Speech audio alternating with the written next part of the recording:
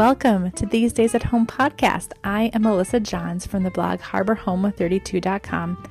I invite you to sit down with me and have a cup of coffee as I share encouragement, relatable life stories, and biblical reflections on these days at home.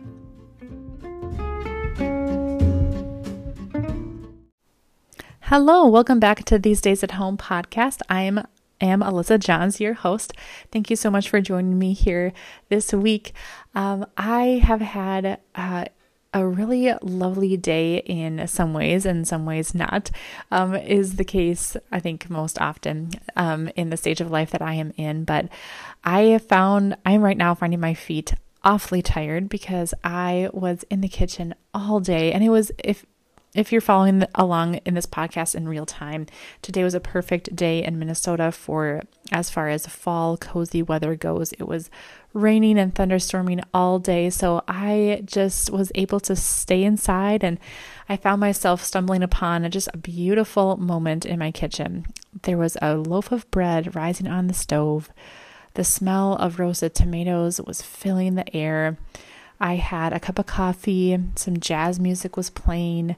I had a candle lit in the windowsill, and the rain was just coming down and it was thundering. It was just one of those moments that you try so hard to foster every day, like that kind of a cozy feeling, but it just doesn't happen until it just does in just the right moment. Like everything just came together. It's like, oh yes, this is it. This is the cozy moment, the cozy feelings that I always love and am in search for every day of my life. But it just stumbled upon it this day or today while I was in the kitchen, and I got a lot done. My feet are so tired from standing, and I went right from finishing canning some spaghetti sauce to going to the grocery store to get groceries with my toddler, and then back home to cook dinner and then clean up, bath time, all that good stuff. And now here I am.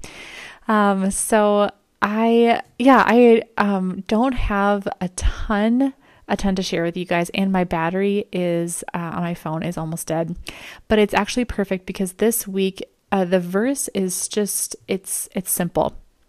It does not require a ton of study. I mean, you can. The scripture is rich. You could study this verse in a lot of different ways, but I think for what we are trying to accomplish here, it's simple. It's of the next verse in the Proverb 31.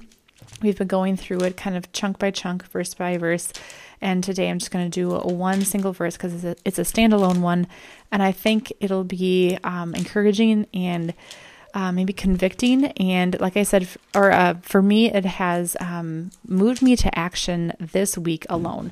So I am going to just read it here, and then we can talk about it. Okay, this is Proverbs 31, verse 20. She opens her hand to the poor and stretches out her hands to the needy. There, simple, right? It's pretty straightforward. Some of these verses that we've been going through, we've had to do a little bit of our own like digging and application because this was written obviously many millennia ago, and so some of the context and the poetic nature of it, we have to kind of glean our own information. But this is pretty straightforward. It's still written in modern language. She opens her hand to the poor and reaches out her hands to the needy. I have been convicted of just my lack of ministry, my lack of devotion and outreach to the poor in our community or the poor around me. And, I think we could take this, poor financially, poor physically, or maybe relationally, like the widows, the orphans. That's what scripture talks about a lot. The sojourner, someone who's traveling through a country that might not belong here as in like their origin, but they are seeking a place for rest. Anyway, there's a lot of different ways that we could think of the poor, but I think it's just pretty straightforward. She stretches out her hand to the poor and reaches for her hands forward to the needy. I I don't know. Do you guys have things that you do that you reach out to the poor? I think I don't. And I've tried at different parts in my life. When I was working in Minneapolis, for Big Brothers and Big Sisters, I was in some pretty, just lower SCS neighborhoods, and, came across homeless people a lot. So there were certain things I did during that time in my life. Giving, I think could be a part of this, but to truly I think there's an action here. She stretches her hand out. So she's seeking it out. I think so often we just think, oh, I don't know anybody that, is poor, or I don't know the people that are in need around me. And I think that might be true, but I think that is, I don't know if that's an excuse. I'm talking about this for myself, and maybe hopefully, for all of us can take something away from this. Do we know in our community is what are the food shelters? Do we know the organizations that are trying to connect the people that have less means with the resources? Do we know those things? Are we invested in them? Are we sharing what it is that we have been given in bounty with them? One of the applications for me, I'll just move right into application here. One of them for me, and I'm going to be acting on this, is my garden. Here I am, a homesteader, growing more produce than I've ever grown in my life. It's been a great year for tomatoes here, and I have so many. And the idea of homesteading, it's I'm going to grow my own food, and so that means I need a lot of it, and I'm going to preserve it for the winter. Thus, I will try to keep every single one of the tomatoes I have. But I think we have to I think we have to leave room for giving. Even if me being someone that wants to preserve as much of my own food as possible, I still have to leave room for giving, because you know what? I do have the means to go and buy a can of spaghetti sauce. Plain and simple. I do. I am not going to be scraping the bottom of the barrel, just squeaking by this winter if for some reason all of my spaghetti sauce gets eaten up by January.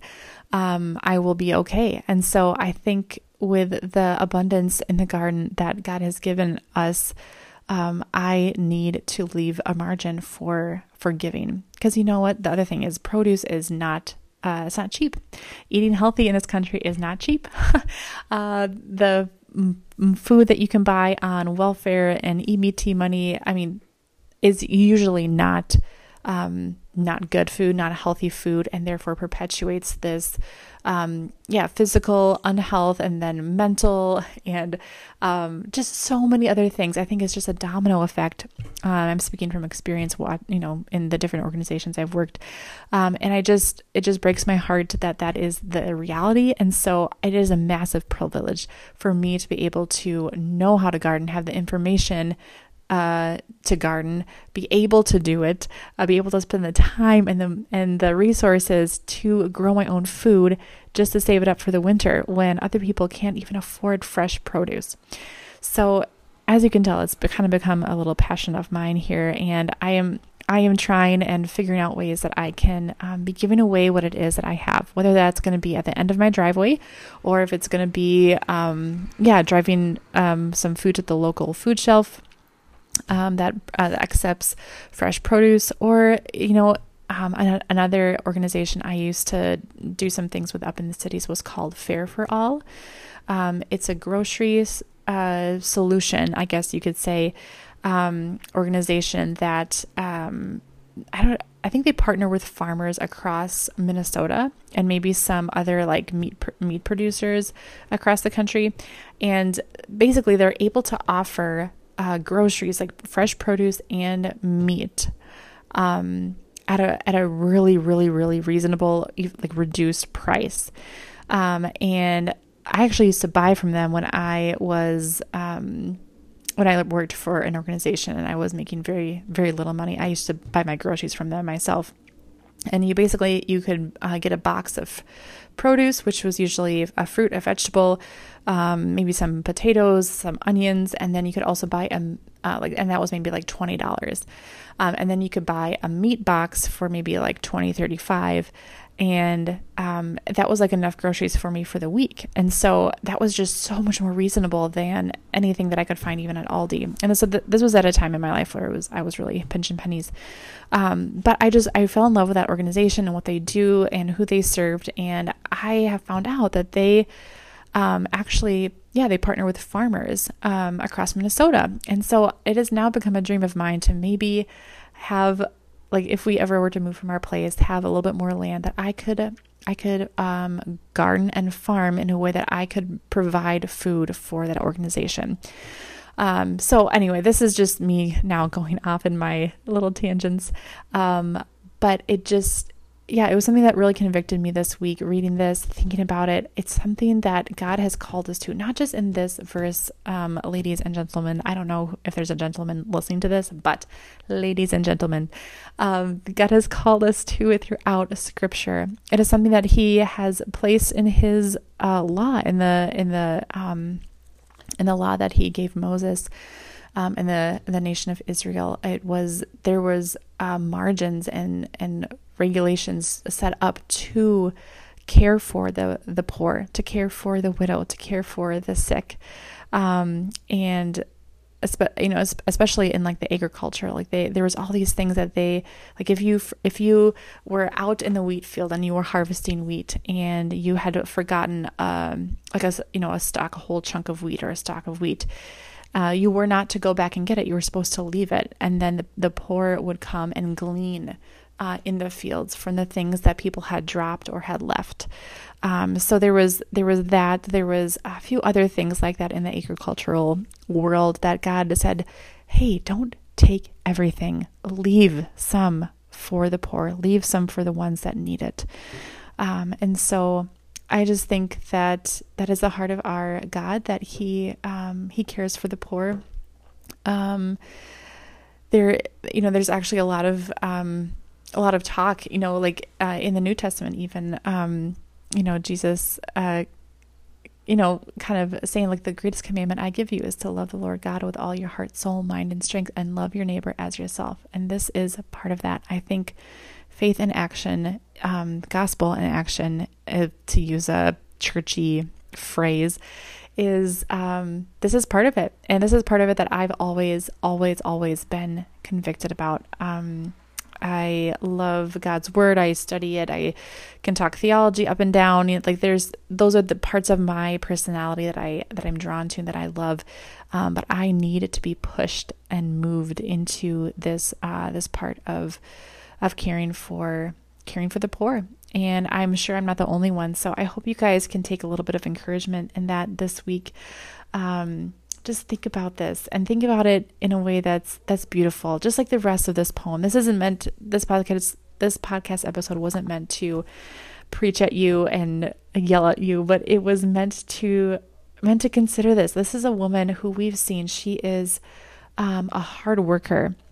She's excellent in all she does. She is nurturing and provides for her family, and so much more so than how more beautiful is it to say, oh, like, I'm providing for my family, but look at the abundance God has given me. I'm going to pour it out for people that do not have it, for the people in my neighborhood, for the people who are poor in spirit. And I think maybe there's another application there too of, Jesus talks about that in the Beatitudes. Blessed are the poor in spirit, for they shall see the kingdom of God. I believe is what it says. I better look up that verse just to make sure. But so there's a lot of different kinds of poor, obviously, but poor in spirit is another one. So maybe you aren't a gardener. Maybe that's not, a lot of us are removed from agricultural life. So what are the things that God has blessed you over in abundance with? Is it a very high paying job? Or is it a skill like caring for children? Is it wisdom in finances? Is it, I don't know. There's probably so many ways that God has blessed you over in abundance with that you can pour out to the poor, or the poor in spirit, or the widow, the orphaned, the sick. So many different ways that we can serve the people that are far worse off than us. I'm just gonna look up that verse really quick so I don't misquote. I hate misquoting things. Yeah, I can't even spell Beatitudes. Oh goodness. Okay, I'm sorry. I'm just gonna flip to it in my Bible because I know where it is. Okay. Here we go.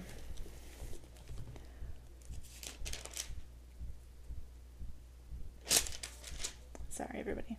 Yeah. Okay, yes. So this is Matthew 5:3. Blessed are the poor in spirit, for theirs is the kingdom of heaven.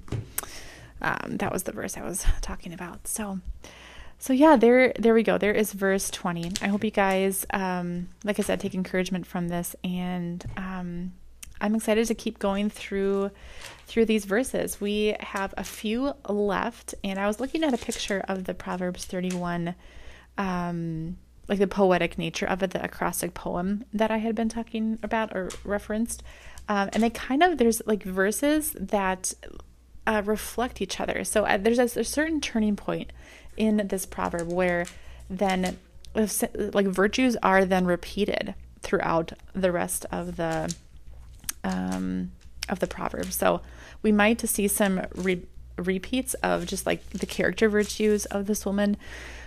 But I'm excited to get into the rest of these. We have maybe another 3 or 4 weeks on this, or 3 or 4 more episodes. We'll kind of see how I chunk the verses together. But yeah, thank you guys so much for listening to this. If you are someone that has really been enjoying this podcast, even if you're not on social media, I am trying to kind of, take a step back from social media a little bit, just because I feel like my family needs me emotionally in a way that is eaten up by Instagram and YouTube, honestly. So I'm trying to take a step back so I have more emotional margin for my family. If you're somebody that's like that too, or you just plain aren't as interested in social media, but you still want to share this podcast, please do send a text message to a friend, someone that you think, oh, hey, I think you could be really encouraged by this.